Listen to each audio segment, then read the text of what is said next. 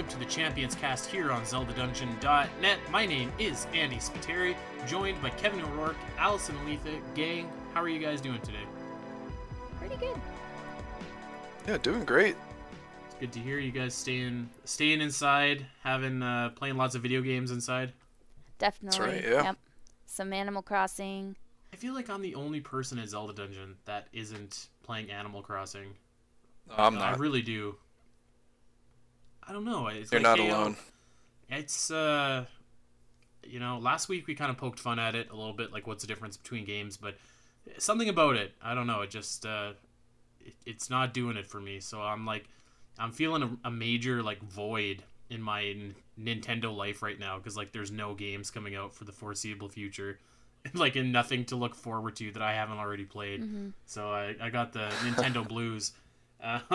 So, to combat that, I have been replaying a bunch of Zelda games. I just replayed Wind Waker.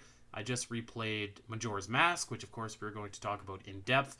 And I've been getting down with some Metroid games as well. Federation Force and Metroid 2 Remake. Really good stuff. Good stuff. But of course, we are here today, and not just today, in fact, but the next 3 episodes of the Champions Cast are all going to be about The Legend of Zelda, Majora's Mask. April is here, and that means that it's 20 years since Majora's Mask first came out. It's hard to believe that it's been so long. Yeah, it's crazy to think, 20 years. That's insane. Feels like not that long ago. I'm not going to say yesterday, but not that long ago that I was renting Majora's Mask from Blockbuster and also renting this new expansion pack, which I ended up actually having to buy because I was playing games like Perfect Dark and Majora's Mask, and I think Donkey Kong 64 used it too, right? Yeah, there was very few games that did. Donkey Kong actually came included. Oh yeah, with Donkey Kong, because it couldn't run without it. There were some weird instances also where there was Perfect Dark added in higher textures and completely a new maps or something. I forget what it was. It was new maps or a new campaign level. I think that Perfect Dark didn't have the solo campaign, and it only had a limited multiplayer if you did not have the expansion pack, which was kind of weird and is something that you would never see today. But yeah, so the next 3 episodes here on the Champions Cast are going to be all about Majora's Mask to celebrate the 20th anniversary of the release. We're going to be doing in-depth shows about its dungeons, about its side quests, and just diving right in and talking about everything Majora's Mask. So today we're going to be doing more of a retrospective, talking about some of our personal stories about it, some of our memories about it when it came out, and just kind of talking about the game in general. Before we get there, though, I did want to mention, I saw this awesome video that has been making its way around the internet this week, and it looks like a game that I absolutely would want to play. Speaking of games that, speaking of a Nintendo drought, it's called Paper Zelda, and as the name implies, it is a Paper Mario-style Zelda game, and the video is over on YouTube. The channel is 64 bits. It looks really, really cool. We have it over on the Zelda Dungeon front page right now. So various artists contributed to this video. It looks super cool. There's Loftwings, you got Paper Tingle in there, Paper Ganondorf. It's even got some love for the Minish Cap in there. If you haven't seen this, do yourself a favor and check it out, because this looks like a game that I would play. Oh yeah, ditto. I'd be throwing down some Paper Zelda. It's been a long time since I played a Paper Mario game. I don't think I've ever played a Paper Mario game, but now I'm intrigued. Really? Oh yeah, they're fun. The 64 one is awesome, and actually the GameCube one is also awesome. After that, they kind of peter off a little. Strayed away. Yeah, they used to be really great RPGs, and now they're kind of I think they're kind of actiony, RPG, platforming and stuff. Yeah, but man, the old school ones were awesome.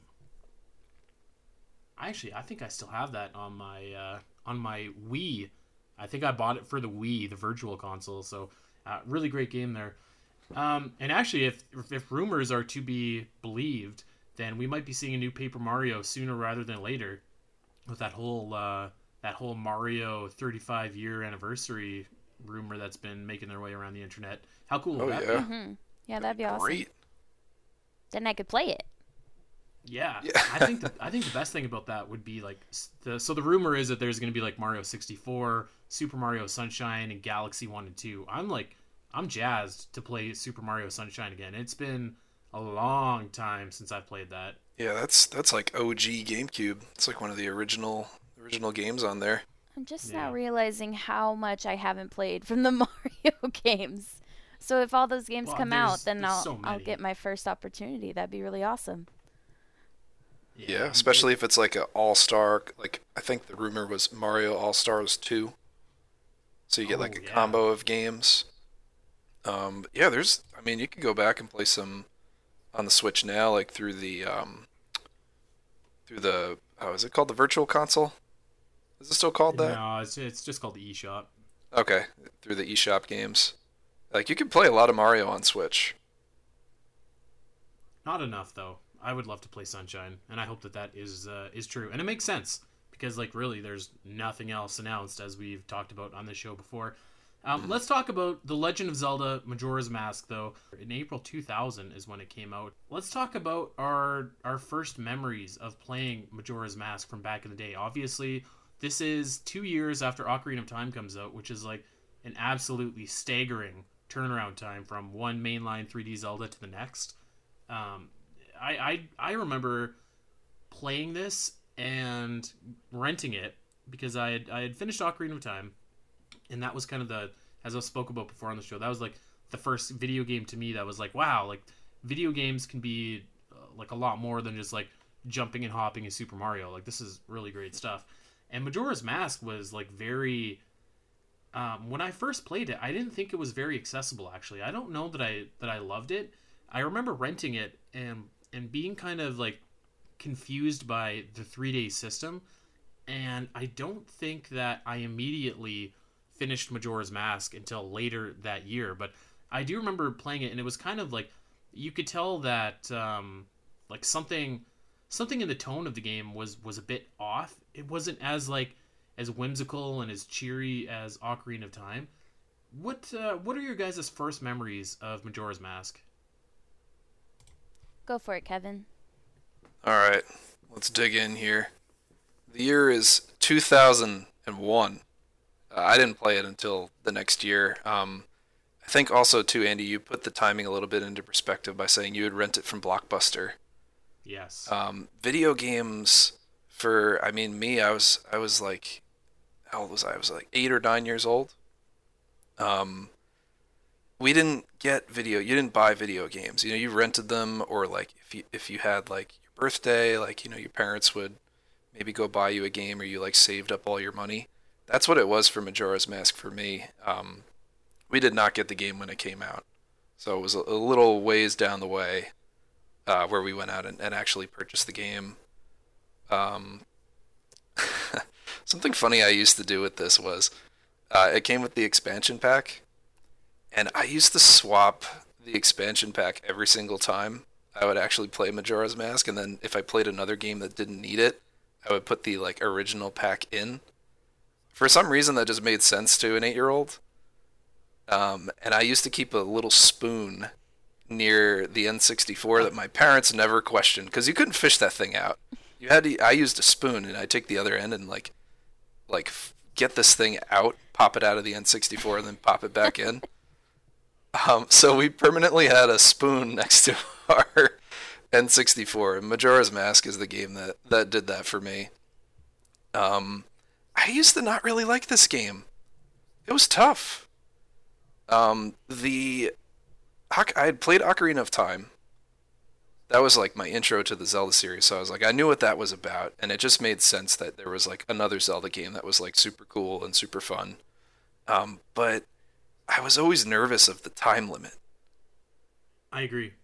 It always got me like scared, like I to the point where it was like I had like very irrational fears especially in like Nintendo 64 games where it was like things were a bit more real. You'd have like bad dreams about like scary things that happened. So like you running out of time in the game and the moon crashing into you, like That was very scary for a 9-year-old, 8-year-old kid. I remember being scared of the sharks in Dire Docks, Super Mario 64. They didn't do anything, but I remember just being like irrationally scared about these things. So it was scary. The ones behind the cage, right? No, they would swim around in when you fell right into the water. Oh, I remember that there was like a big sea monster behind a cage in the very bottom of Dire Docks, and that thing was scary. I'm forgetting it now. I do remember the sharks. I had to pass the controller to my sister to like get past the sharks for me. That was a that was a big scary moment. This game kind of like captivated that for me, where you're on this time limit. DK64 had something similar to that too. Another shout out to another expansion pack game. But it was still Zelda. It was still cool, you know. Yeah, I get that.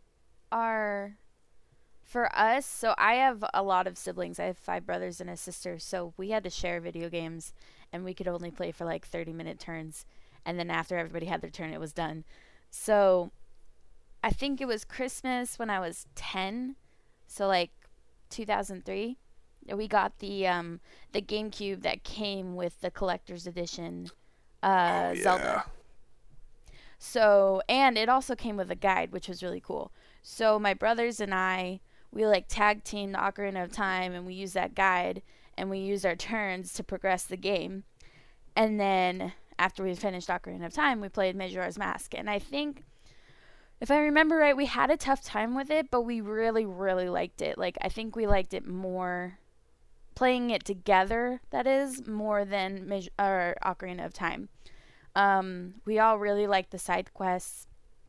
We kind of fought over who did what, like who was going to do the aliens, which, to bring up Kevin's point again, was like one of those things that we all had an irrational fear of. Like, we literally started shaking because it was kind of hard to do. You know, on the older version of the game, it was kind of hard to keep up and actually save the farm from the aliens. And none of us really argued about the dungeons, but we definitely argued about who was going to do what side quests, you know. And it's just one of those things, Ocarina of Time and Majora's Mask, that I'll always remember, that I like beat these games with my brothers, you know. It wasn't a solo experience, and it's pretty cool. I like that a lot. I like that memory. And the great thing about this game is, like, if you want to do a side quest a bunch of different times, you can. So like, you could have all really done the aliens. That's fair, but I don't think we were that smart back then.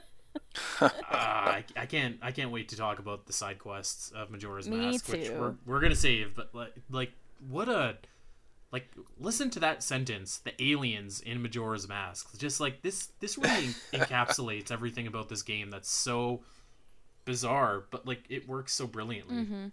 I can't remember actually beating Majora's Mask. I think I must have rented it again a couple of different times, but I know that I eventually did as a kid, and just remember thinking like, this was not what I expected. And like when I played Ocarina of Time, it was such an eye-opening experience to me that when I thought of a sequel, I was like, well, of course it's going to be just kind of like the same thing, but like new dungeons and maybe a slightly different overworld. But like they really, and I guess you could argue that it was, but like when I finished the game, I remember thinking like, this is just not what I expected. It's so different. Mm-hmm. It's so like it looks the same, but it's different. And I think it does kind of boil down to the 3-day mechanic where like you're scared of time running out. And I think that theme is like very prevalent in Majora's Mask. And like as a kid, I didn't know about the song of double time or inverted time. So like you had your time and that was it. Like you had 3 days to do a dungeon, and like if you couldn't do it, then like not only was your game over, but like the world ended. So it was like there was a sense of urgency in this game that I don't think is really like prevalent in Ocarina of Time. So like the same game almost, but like such a drastically different tone. And I always remember thinking that when I was a kid playing this, is like a sense of urgency was behind everything that you did. And it's like you kind of had to plan out a little bit. Like in Ocarina of Time, you can go and get lost. And in Majora's Mask, you got to think ahead, and it's like, okay, what am I going to achieve in this 3-day cycle before I have to go back and do it again? And I think that it's like I said, I don't think that this game is super accessible for new Zelda players. Like I would never recommend anyone play Majora's Mask before Ocarina of Time, but like it was such a good evolution, and really just like sets like it really just shows the brilliance of like how this is basically the exact same game as Ocarina of Time, the exact same engine, a lot of the same characters, but like it is its own, like it's its own beast. It's its own unique experience. It has a completely different vibe to it, completely different atmosphere, and really like you like I always remember thinking like this is not what I expected. At that time, like you had games like Banjo-Tooie, which was basically just an extension of Banjo-Kazooie, or like Perfect Dark, which was basically just like a newer version of GoldenEye. And it's like that's totally what I thought that Majora's Mask was going to be, and it really wasn't at all. I think it's interesting that having us talk about it now, it's making me realize that I feel like this game is totally different to you when you're a kid than when you're adult. Like once you played it again when you were older, it was like you were playing it for the first time over, because you're older and you're understanding more of the that tone you're talking about in the themes of the game, because when you're a kid you don't really think about those things as much. So I think that's actually pretty cool how the game was able to do that. Oh yeah, it's like when you watch like a movie or like a cartoon that was like it's aimed at kids, and they can like squeak in a few jokes to kind of keep like the adults laughing along with it. Mm-hmm. I think the Rugrats would do that pretty well.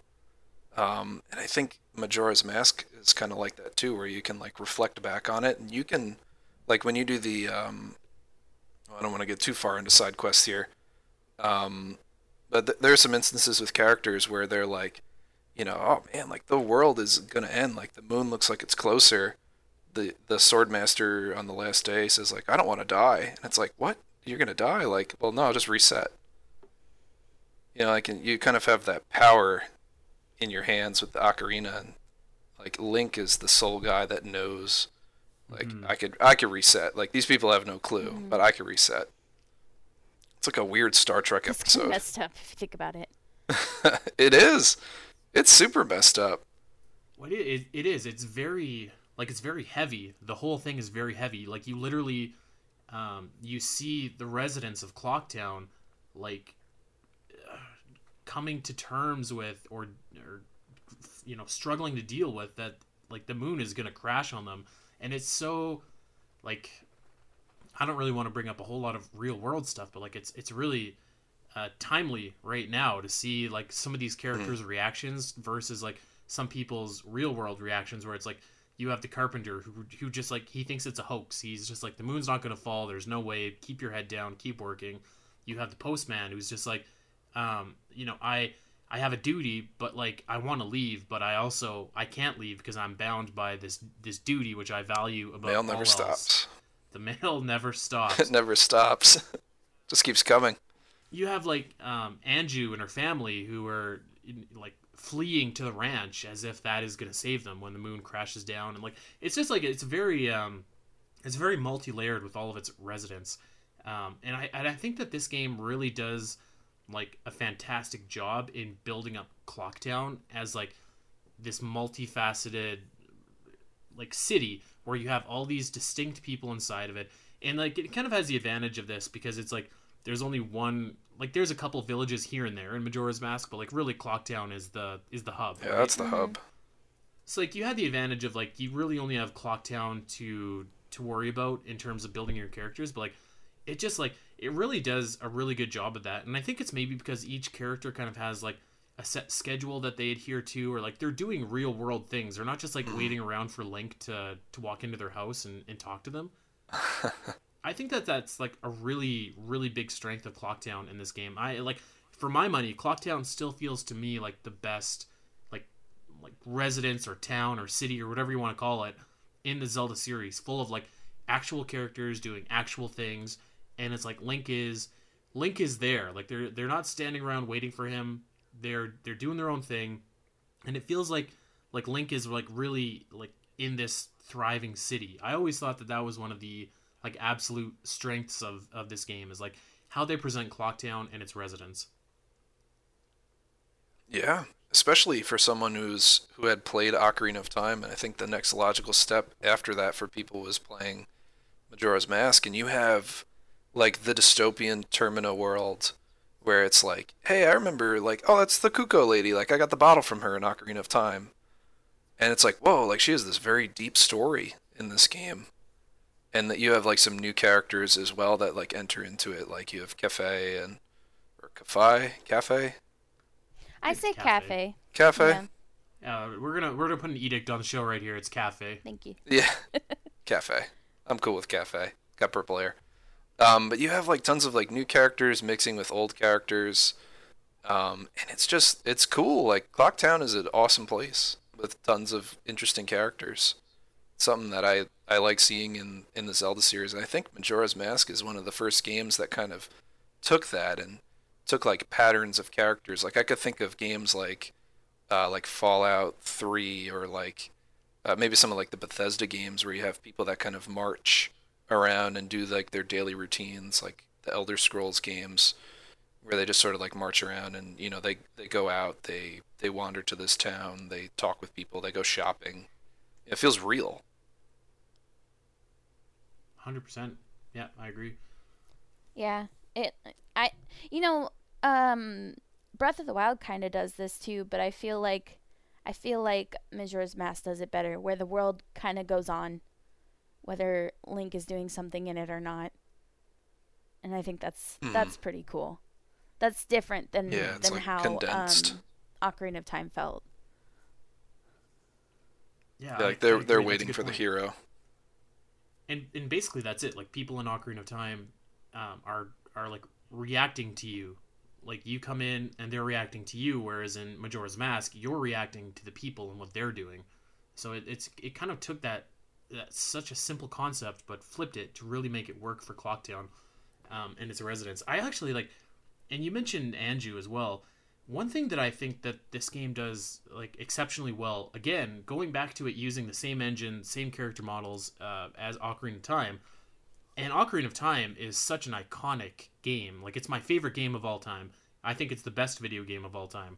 But the thing that Majora's Mask is able to do so successfully is like take kind of like you said, like when you see a model of like the Running Man, for example, from Ocarina of Time, like I call him the Postman in Ocarina of Time because I think of the Postman from Majora's Mask.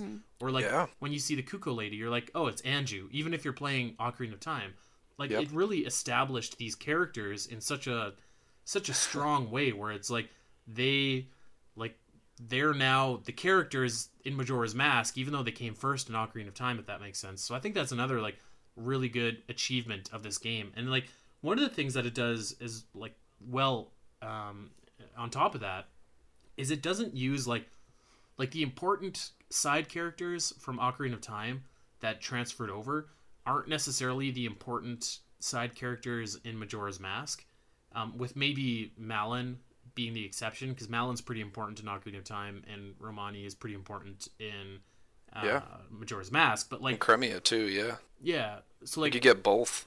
Rudo, for example, from Ocarina of Time has a pretty big role. Where in Majora's Mask, Lulu, like basically her counterpart, is more of like a subdued kind of like background role. So like they don't present you with like two strong characters to kind of fight off. Like the Kuko lady, who didn't even have a name, I don't think, is now Anju, Yeah. or like the She was Running just the Man. Kuko is, lady. yeah, exactly. Like they gave these characters names and stuff like that. So you do have like a lot of the same characters, but they took like lesser characters from Ocarina of Time and like expanded them almost. So it's really cool how they do that.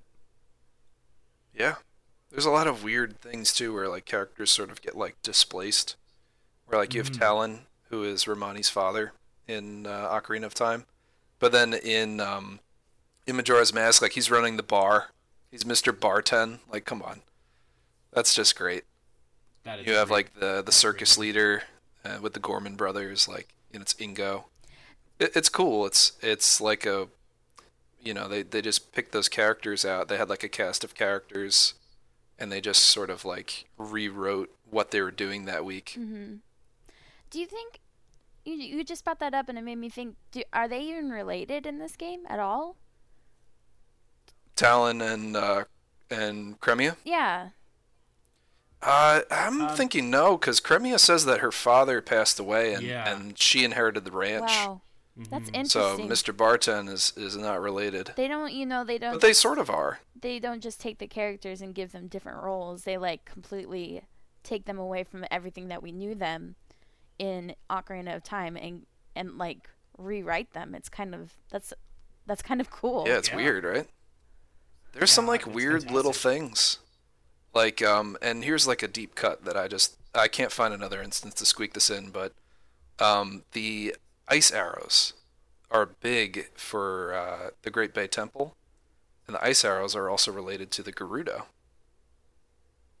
which are also part of that. So you have like other characters that kind of have like there's some like weird little ties, and then there's instances where it's like Cremia and Talon like don't really interact except that, or I should say Cremia and Mr. Barton don't interact unless like you talk to him and he says like, oh, there's this big rock blocking the ranch, can't get any more Chateau Romanian, but I have some here. Right. It's interesting how they're almost like distanced Mhm. and separate from each other. It's pretty cool. Again, just like I feel like we're gonna keep on coming back to this theme, but like not what you expect. I think that that's the best thing that this game does, because I think if you played Majora's Mask after playing Ocarina of Time, and I would be willing to bet that almost I would say like 90% of people playing this game played Ocarina of Time first. But like I think you have a certain set of expectations of what to expect, and like this game really just does its best to try and circumvent that. Like Ocarina of Time, you were free to explore. This game, you're not. You have 3 days before the world ends, so like you got to do your stuff. Like all these characters you think you actually don't. Like they're not who you think that they are. And I think that it's just like it's so clever the way that this game does that. I did actually I wanted to talk about, and I kind of skipped over this, but like the intro of this game I think is one of the strongest intros in Zelda. It might be the strongest. I don't know. Like there's something about Link, the visual of Link in the woods, and it's like you don't recognize it. He's just lost, and that mysterious music playing in the background. I love that intro and that particular piece of music. I think that it just like really sets the tone and kind of like I don't know. For me, it's almost hard to put into words, but it's like it really kind of takes like the mystery of like the what's going on with the moon, who is Majora, and whatever, and like kind of puts it into this opening shot. I love this opening scene. Like the piece of music that plays, I think it's one of the best in the series. I agree with that. And it's like it it draws you in instantly because you get that little story section at the beginning where it's talking about how he's searching for his friend, that helped him on his last adventure, and it's Navi, and then it gives you that dark mysterious forest and that music like you're talking about, and it's just like, ooh, like strap in, this is going to be good. So I totally agree with that 100%. And then When I someone runs in and just storms into you, barrels you over like Rob what a jerk. Gronkowski tackling you down. Link pulls a Jinder Mahal and falls down on the ground and gets his loot stolen. But you start the game off and you have like it's not like Ocarina of Time where you kind of have that intro area, like you have the forest Hmm. to kind of like learn how to play the game and learn how to experience like 3D, and that sort of like adventure and what the game is trying to tell you. In Majora's Mask, like you get tackled, you get turned into a Deku Scrub, some guy steals your horse and your ocarina, and you're just this little bush guy running around trying to figure out like what you have to do, and it doesn't do what Ocarina does, where it's like, hey, you can open doors, or, hey, you can target with this, like, hey, you can do that, and it just kind of drops you in the game, and it's like, here you go. I suppose that's another reason Yep. why we wouldn't suggest that this be a first game for anybody, but it definitely does sequels right, in my opinion, by doing that, because Nintendo must know, like, everybody who's about to play this game has more than likely played Ocarina of Time, and they're just like, boom, go for it. Yeah, that's a great point actually. Like it really doesn't give you a kind of tutorial stage because like I guess like maybe like it kind of shows you how to use the Deku flowers, but like also like not really. Like you just kind of go. Mm-hmm. Just pop in, and it Um, does it well. You're kind of stuck in that room unless you figure out how to use the Deku flower. yeah, pretty much. And you know what? Actually, here's another deep cut as well. Actually, I have two deep cuts. When I was a kid, speaking of what Allison said when Link is looking for his friend, so I was like emotionally devastated in Ocarina of Time that Link and Saria couldn't be together. And so I was like, well, he must be searching for her in this game. So like for a long time, I was just like, okay, well, that's who he's searching for. I don't like Navi, Oh. whatever. Yeah. But so the second deep cut, and I just kind of like I put this together not that long ago, maybe like a year or two ago. So like, and I'm kind of jumping around here, but when you get the masks, like you get the Zora and the Goron mask, those have like the body or like kind of the spirits of deceased Zoras or Gorons inside of it, right? Mm-hmm. In this opening intro, you see this kind of sad, strange looking piece of wood, and you're just like, this looks like it was a person or something like that, or something to that effect. And later in the Deku Palace, when you meet the Deku Butler, he's telling you how Link in his Deku form reminds him of his son.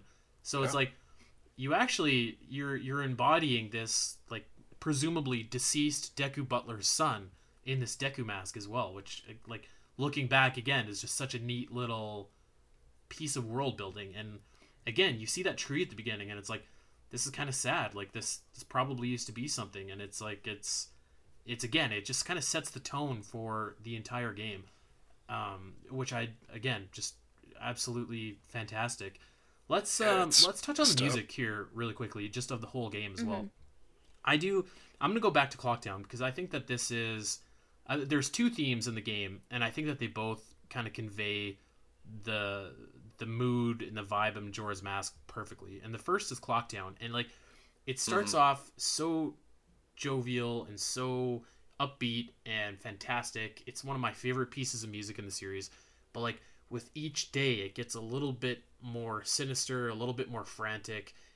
I mean, And you it's get the just like rain too. oh, You get the it's earth just like shaking beneath you. it's so good how they just like slightly tweak the sound to let you know that like disaster is closer and closer and closer. Mm-hmm. Like on the last day when you're listening to the Clocktown theme, and it's like it's faster, it's more upbeat. Like it's such a great use of music, which I feel like this game. I don't know that I would say Majora's Mask has like absolutely incredible music, but I think that the two big themes that it has, it uses to such spectacular effect.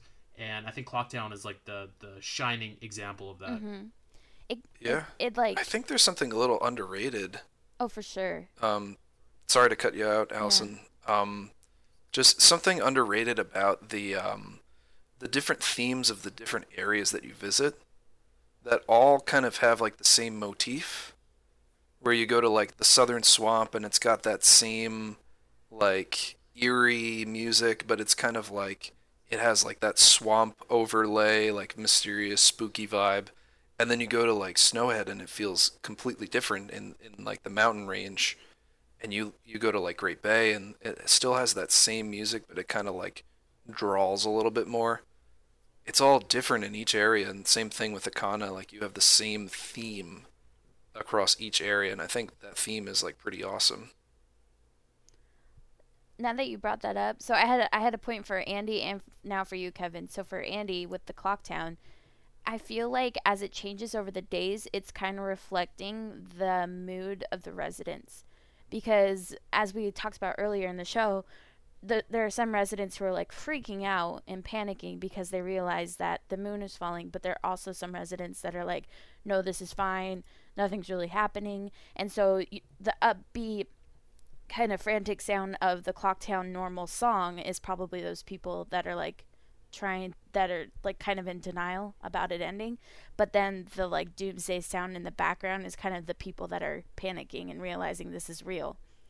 And then I've been playing this game the last 2 days, and on Friday when I did the mountain area, I didn't exactly hear anything that was going on because I was talking to a bunch of you guys. But yesterday when I went back to defeat the boss again, I was like, oh my god, I was not hearing this music before because it is so creepy. It's like got all these Yeah. like really creepy ghostly sounds behind the music, and it's like it's really intense. I don't think I've ever realized how intense it was before. And now I really want to go back to all the areas and listen to them again. Yeah, definitely hang by the Great Bay Coast. I think that's my favorite theme. It's pretty spooky. Mm-hmm.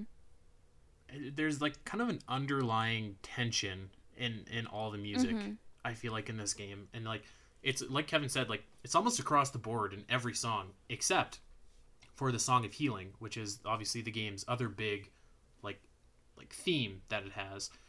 And they don't use it too often. I don't think it's totally like overused, but like when it is used, it is it's really powerful. I think it's one of the better pieces of music in the Zelda series actually. And like the scenes where like you're rescuing Pamela's father, or you're putting Mikau to peace, or Yeah, like Dormani. just yeah, exactly, scenes like that. And it's like it's such it's such a nice kind of theme, and it again, it's such a contrast to the tension that this game purposely builds around its world, that I think that it really helps the Song of Healing kind of stand apart. Sometimes I just actually creep into the room that the Happy Mask salesman is in, and just like listen to the Song of Healing. It's a great theme. Yeah. There's some other moments like that too in the game, like with the where you have those cutscenes that kind of grip at you. Like you have the new wave bossa nova that you Mhm. play with Lulu to get her, like you kind of like put her at ease as well too. And you have the Goron's lullaby, which you play with the Goron baby. And he kind of knows like, okay, everything's okay, and he just like falls asleep. But you have those scenes where you're like also putting the people to rest, and um, it's cool. Like the cutscenes are pretty awesome. You're literally like easing a weary spirit, just like kind of deep for this like. And Link is this Yeah, what, like 12-year-old kid that's running around with a sword? Like, yeah, geez, Louise. yeah. You brought up the crying Goron. I think Sam almost threw my 3DS against the wall the other day when I was playing, because like she's like, "What the hell is that?" Yeah, so I mean, I think that the music in this game is like, again, I wouldn't say it's some of the all-time like greatest soundtrack in the Zelda series as a whole, but I think like you can definitely take certain pieces of the music, and like they're so important to the story that they stand above a lot of other tracks in the Zelda series. Let's talk about Majora's Mask himself, actually, or like more specifically the design for Majora's Mask. I tried to do a little bit of research into like who designed Majora's Mask from Nintendo, and I couldn't really find anything. But like just like what an iconic look, Mm-hmm. and like what an iconic design for this mask. And like actually the moon too as well is again another one, just like such an iconic look. I think that it's like probably the most like visually iconic thing in the Zelda series. I Yeah, I think yeah, barring the Triforce, I yeah. would agree with that. It's definite. It's so sinister. You just look into those like glowing giant eyes, and it's so weird to think that it's not the Skull Kid that's the evil one there. You know what I mean? Like it's literally Hmm. whatever the He's heck a is puppet. possessing this mask, and it just gives off this aura. You're looking at it, and it's not creepy. It's sinister. It feels evil. Yeah. It's crazy too. It's just a mask. Like it's this sentient mask being. I think Majora says it well too. I'm gonna try to quote it here, but I'm not sure how well I'm gonna get it. Um, right before you go up to the moon, Majora like discards the Skull Kid and says, "A puppet that fulfilled its role is mere garbage." Hmm. It says something along the lines of that, and it's like, man, it's just a mask. Like we found 24 of these things. Hmm. Why is this one so scary? Yeah, and it when you look at it, it just like visually, it just looks like it's got all the spikes on the side. It's got the spikes on top, which looks kind of creepy. It's got like all the colors should actually like put yourself at ease. But I think it is. I think it's the eyes that they did such a good job of. And like, I think that it also helps that you see it on Skull Kid, and he has like kind of this weird kind of wrangly looking body to go with it. He looks like a big like mannequin or like a puppet, a literal puppet. Oh, fair. Like actually, yeah. Yeah. Yeah. And that's a good point, because when I was finishing this game the other day, Sam was looking over my shoulder and like, so was Skull Kid evil? And I was like, well, no, not really. Like, he's mischievous, which I think made him more susceptible to the dark influence of the Majora's Mask, which again, I think is like such a cool kind of thread to weave in. But yeah, just like, I can't think of a better way to put it other than like just the most visually iconic thing in the series. But like, if you see tattoos on people that are fans of the Zelda series, you probably either see a Triforce or like Majora's Mask. And I think that that's just like such a triumph for whoever designed the look of the mask. So I couldn't find who it was. I tried to research it, but if anybody knows out there, like what employee or what department at Nintendo put it together, tweet at me and let me know, because I want to, I want to know for my own self and give him a shout out. Because that's funny, such a cool design. Oh yeah, yeah, it's like pretty dope. Like, I just want to touch on the tattoo part that you mentioned. My buddy Slick Nick has got a Majora's Mask tattoo with Navi and the Master Sword like kind of like going through it in the background.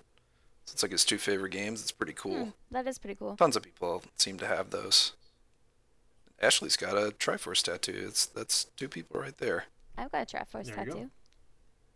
There you go. 3 people Allison's, right there. That's a Triforce of people tattoo. What a power. So let's talk about the core mechanic of the game itself. We've kind of touched upon like the 3-day system, but let's just touch upon it a little bit more.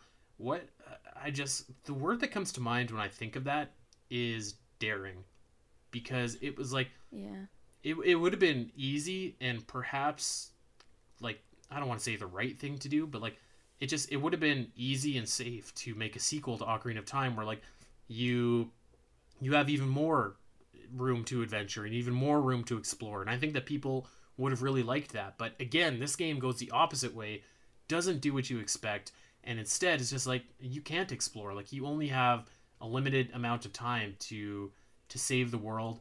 Everything that you collect, like, you don't really collect other than key items. Like, if you thought that you had a lot of rupees, like, if you don't do this properly, you actually don't have any. You're going to have to get new bombs, new arrows, new everything all over again, over and over. I think that it's like very daring the way that they did this, because it makes it not super accessible, but like it makes you appreciate it, I think, in hindsight after you're done. And I do know a lot of people that are like turned off by the 3-day system and are just like, nope, this isn't for me. And I completely understand that. But like, I think if you can get past that, it really does add to the game, because it's like, now you have the element of strategy. Like, what do I do in this 3 days? Like, how do I do this dungeon in the most efficient manner? How do I do this this couple's mask side quest and time it out properly? Like, it really does. The game commits to this 3-day system and maximizes it in almost every way that it can. I definitely think the same. Daring is like the perfect word, and it kind of. I just want to say that I do understand there are a lot of people that don't like it, but it makes me kind of sad in the same way that people who don't want to play Skyward Sword because of the motion controls makes me sad. Because if you could just get past this one thing, like, you can't just have every Zelda game be the same. Have it be Ocarina of Time-esque, where you just go through, get these dungeons done, beat the bad guy. Like, they put these mechanics in for a reason, so that it's different, and you have to think of it differently and come at it at a different angle, and therefore it's a really cool new experience to something we love so much. So it kind of makes me a little sad that people don't want to get past the 3-day cycle, or don't want to get past the motion controls, because there are really good games behind those mechanics. I can't remember. Can you warp to the boss of a dungeon in the N64 version immediately when you enter the dungeon? Yeah, if you've completed it, you hop on the little mask. Right. like on the floor, and it says like, "Hey, you beaten me before. Let's go. Let's rumble." Like that's another thing that is just like, in Zelda, when you beat a dungeon, you beat a dungeon, except for in Majora's Mask, where like you have to go back and like, if you don't do something while, let's say that like, if you don't um Oh, if you like don't top do the sirloin. Goron races after you beat Goat, like you have to go back and you got to beat him again. Mm-hmm. Mm. It's Yeah, just you it's very changed the world. strategic.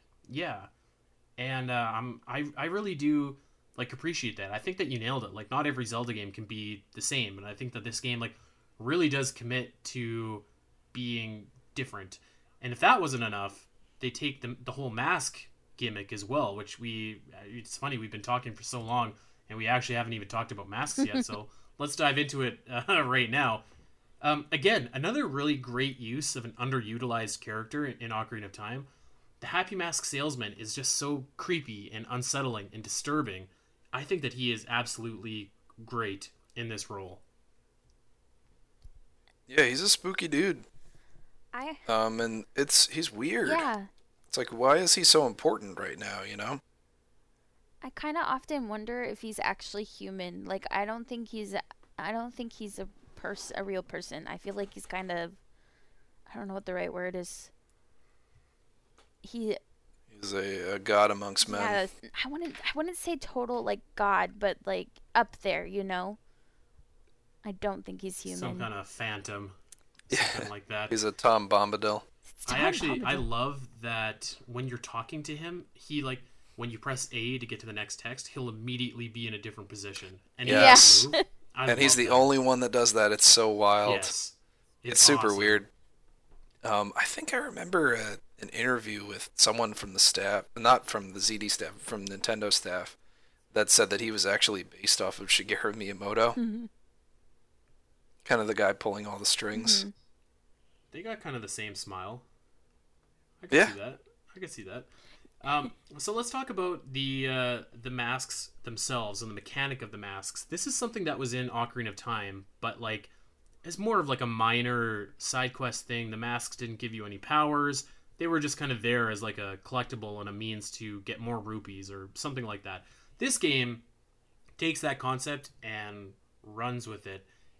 There's something I think kind of inherently creepy about masks, but I was thinking to myself, and we'll talk about this before we dive into like the transformation masks, but I was thinking like what kind of a mechanic do you think exists in Breath of the Wild that potentially Breath of the Wild 2 could take and like run with in a similar fashion to how Majora's Mask did the whole like optional mask thing and like made a whole game of it.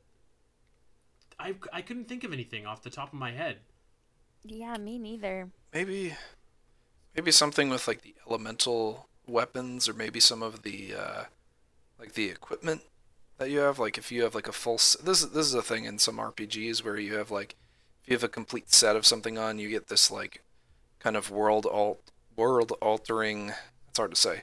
World or I'm having a hard time. World altering. There we go.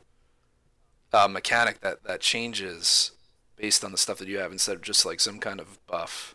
Like you have like the Right. full Sheikah tunic that gives you like some stealth. Maybe that does something where you can like walk on walls or something like that. You have to like strategize. Your elemental weapons do like something radically different than your average sword, but a little bit of fire damage. Hmm. That's kind of cool, actually, because I mean, there are masks and different outfits and stuff in Breath of the Wild that you could like potentially make a whole game about as well. I think that a lot of people, myself included, kind of think that Breath of the Wild 2 is going to be like the Majora's Mask to Breath of the Wild's Ocarina of Time, Yes. if you will. So it's interesting to see, and I'm sure that there, in future episodes when we actually get some information about Breath of the Wild, there's going to be a lot of those comparisons made. So yeah, something cool I thought about. Let's talk about the actual masks themselves and how we liked controlling the different species that Link takes on. Probably the biggest thing that Majora's Mask does to differentiate itself from Ocarina of Time, aside from the 3-day cycle, is letting you transform into different species. Let's start with the Deku Link. I actually love playing as Deku Link, and I love, kind of like you said earlier, how the game, like, you start as Deku Link. Like, it's unsettling, you're uncomfortable, you're in this different body, you're not used to it, it throws you kind of off kilter, and you're this relatively powerless Deku Scrub, and that's how you start the game. I thought that was brilliant, and I have to say that, like, I think that of everything, the Deku is probably still my favorite to play as. That's fair. I've been realizing with this remake that I feel I think some people are going to get mad at me for saying this, but I feel like the N64 does the movements of each different race, of Link being each different race, better. It's smoother. I don't know if it's just because I suck at playing on a 3DS or what, but it's just it's hard to get used to, and it's really like with Deku Link, for example.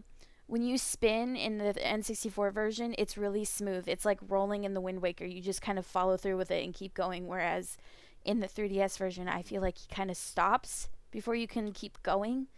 And so I just feel like it's smoother in the N64 version, or the swimming with the Zora is smoother in the N64 version. However, it's still, like, overall, it's still such a cool concept, and once again, it's something that Nintendo is throwing in to a Zelda game to be different, and I really like that. I'd say the Zora is my favorite. I really like swimming as a Zora.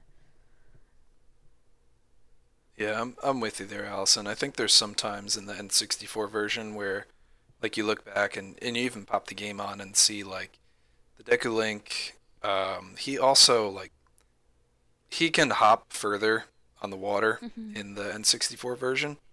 So if you have, like, a bit more momentum, it's hard to, like, describe it, but if you actually, like, spin and then spin, like, into the water, you will hop further. Whereas in the 3D version, it's, like, kind of toned down and a little bit different.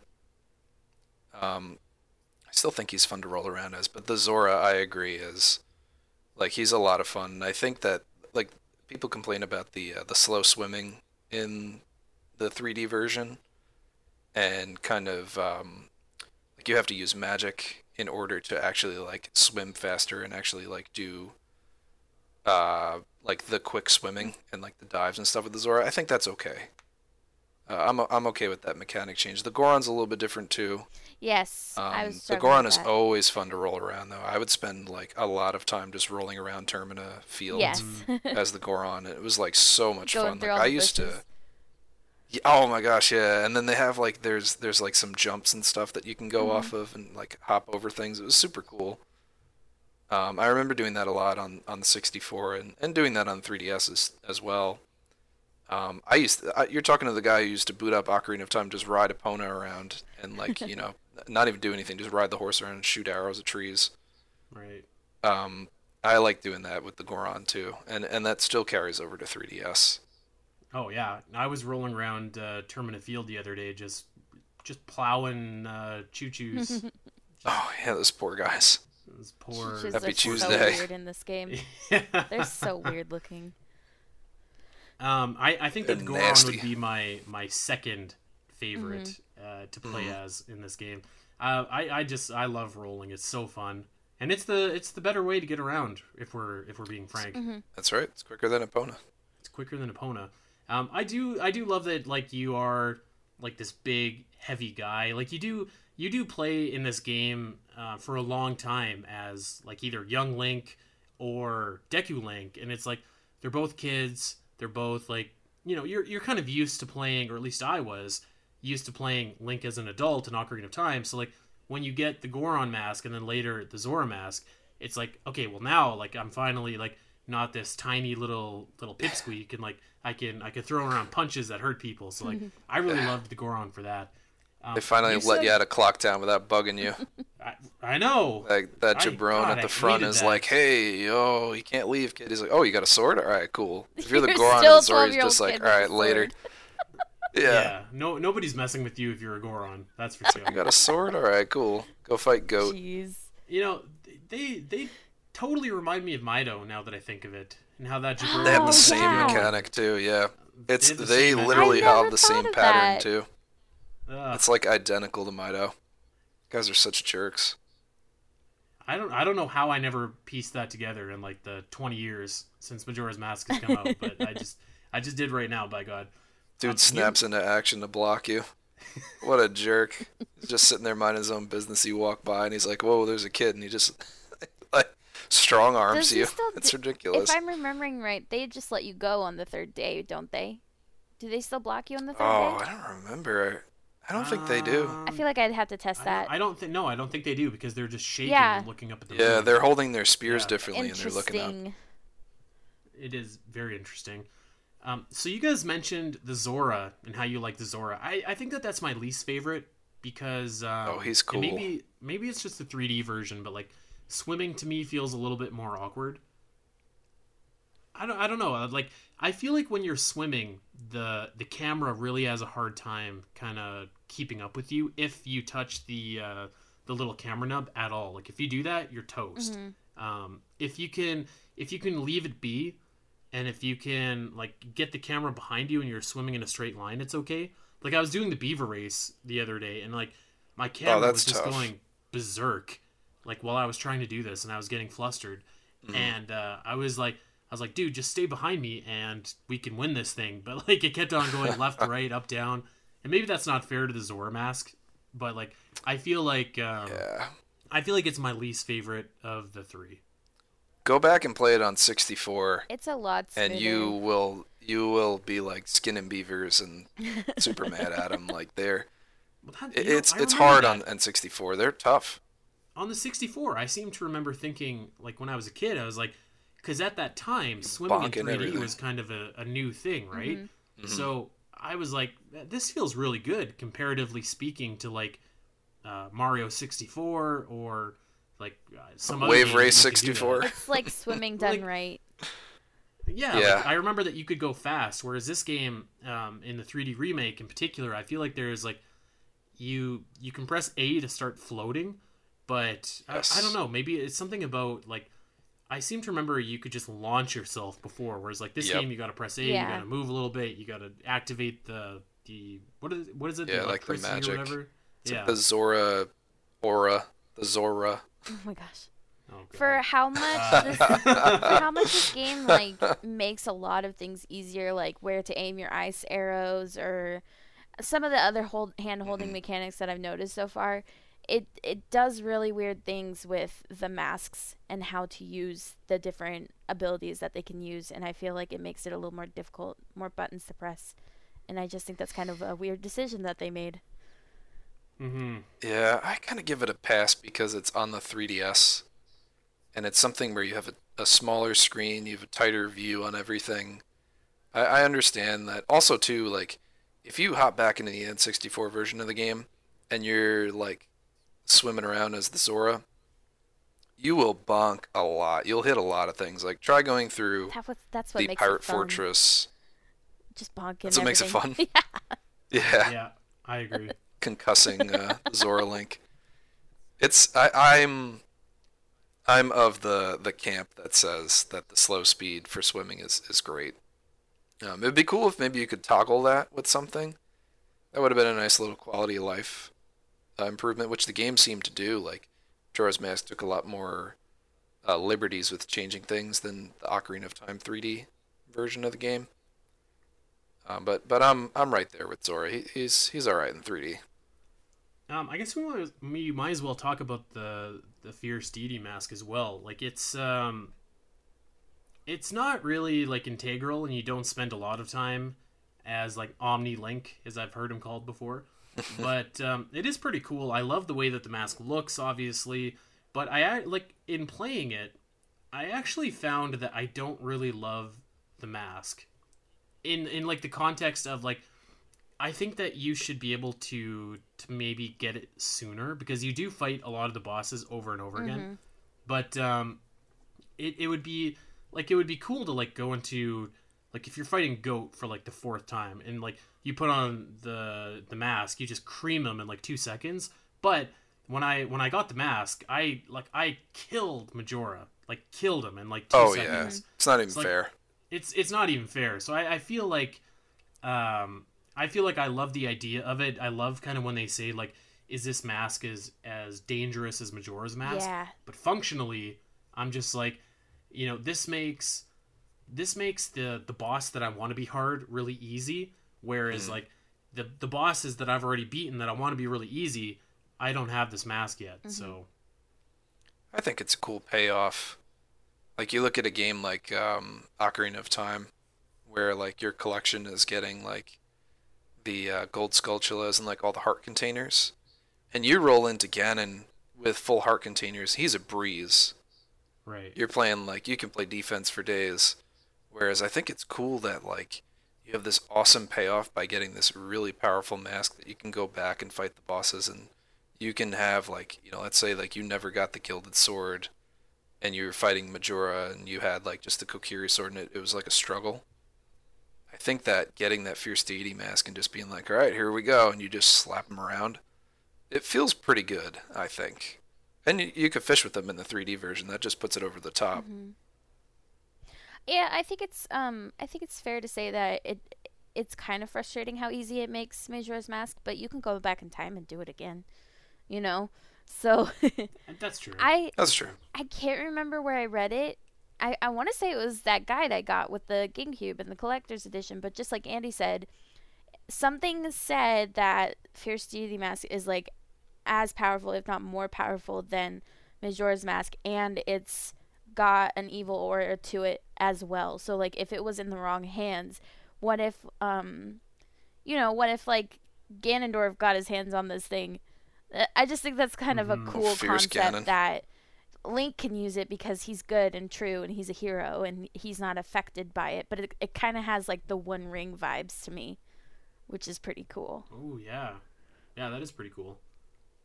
Good analogy.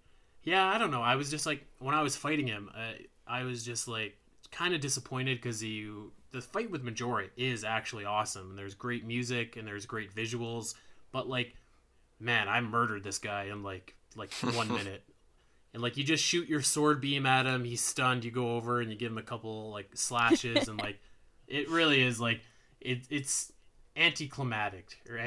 And I guess like you don't have to use the mask, which is a great thing, but like after collecting all those masks, like why wouldn't you use it at the same time? Yeah, Okay, there's something to be said with that. Yeah. It's like a nice reward.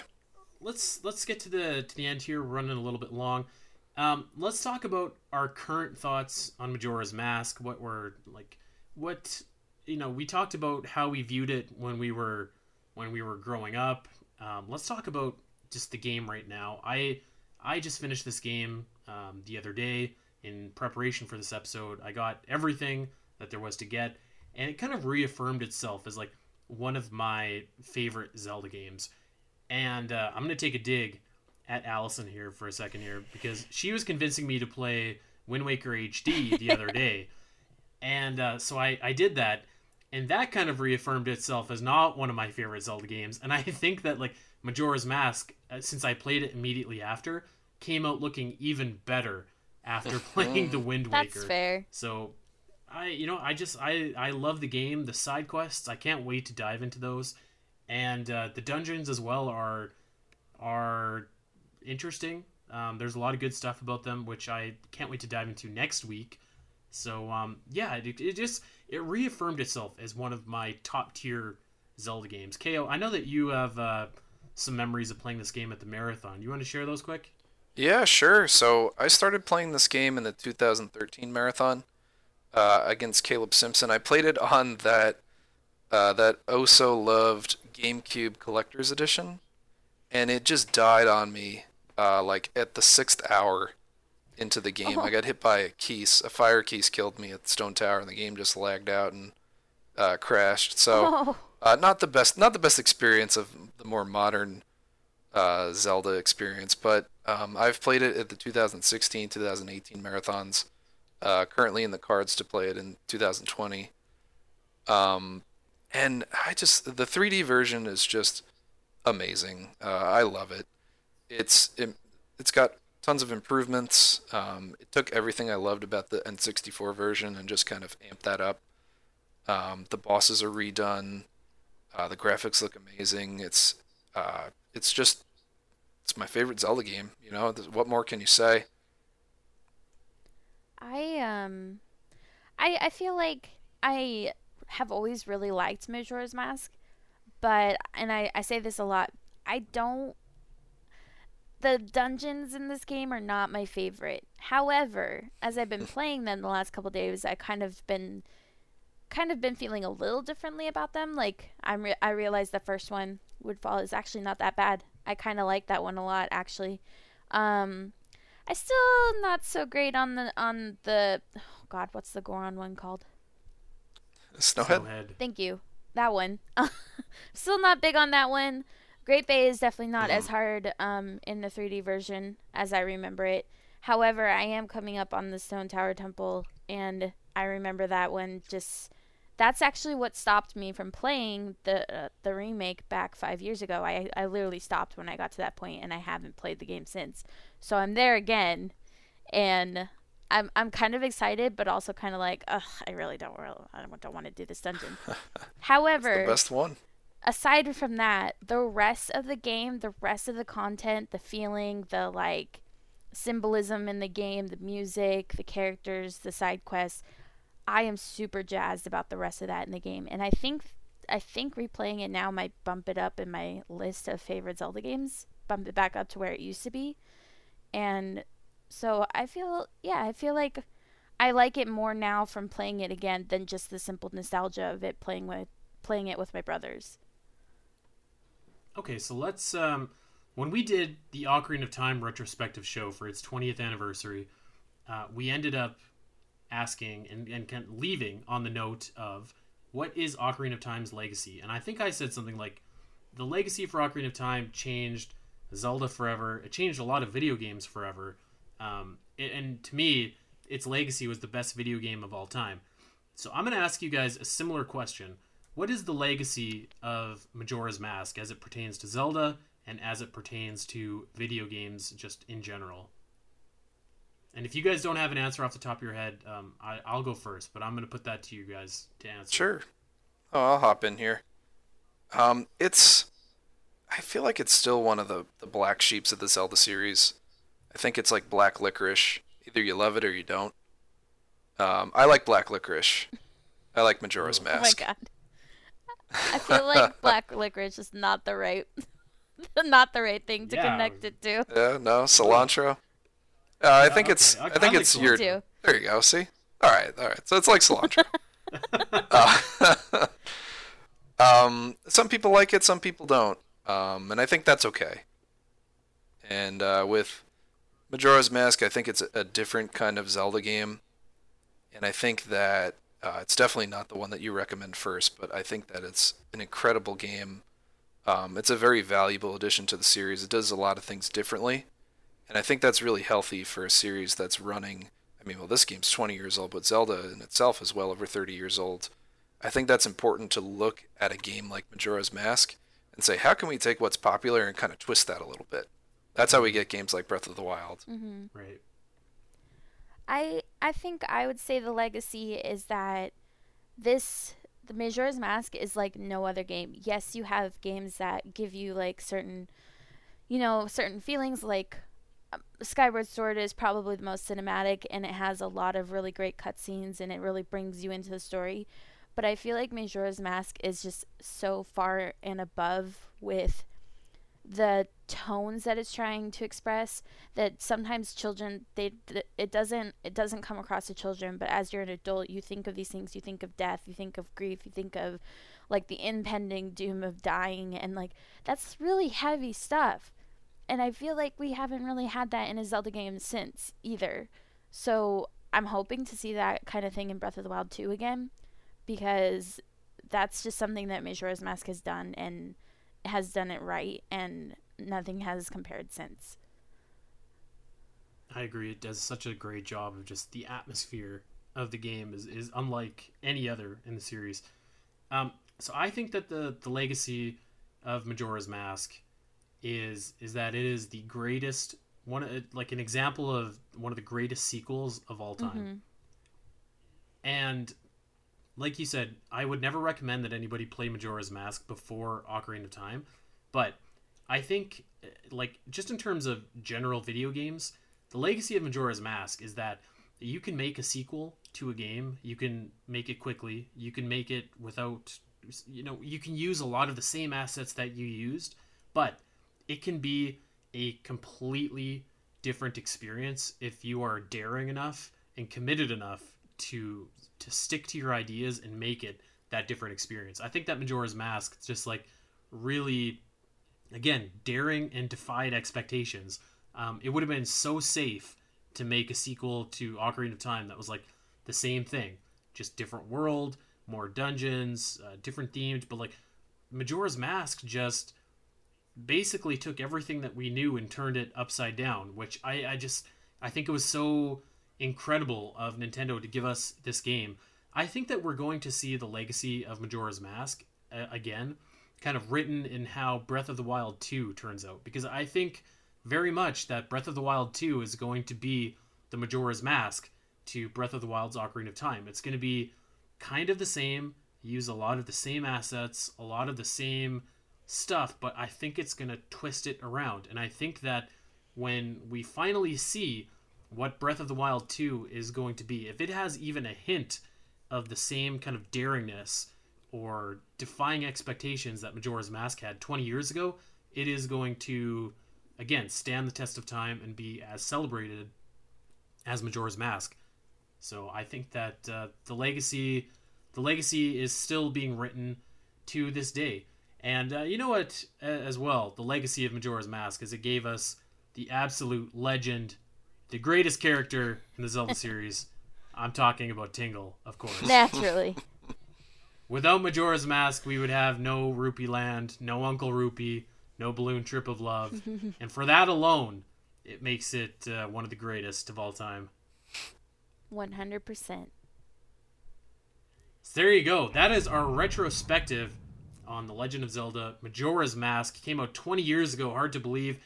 We're not done, though, with Majora's Mask. We're going to be back next week diving into the dungeons of the game. We're not going to be ranking them necessarily. We're just going to be talking about them. We're going to do some of the mini dungeons as well. And the week after that, we're going to be back and talking about all of the different side quests, which I feel like are really the heart and soul of Majora's Mask. So a lot of great content coming up about this game. If you haven't played it in a while, what better time than right now to go and dust out your N64 or burst out the 3DS and give it another whirl. That's going to do it for us for this week. Thank you for listening. You can check us out on Twitter. I am at Spiteri316. Allison is at Allison Aletha. Kevin is at Shabazzle. Tell your Zelda friends all about the Champions Cast. If you've got a Zelda fan in your life, tell them where they can get their fix. In the meantime, head over to iTunes, Podbean, wherever you get your podcasts. Like and subscribe. That's going to do it for us. Until next week with more Majora's Mask. We will see you then.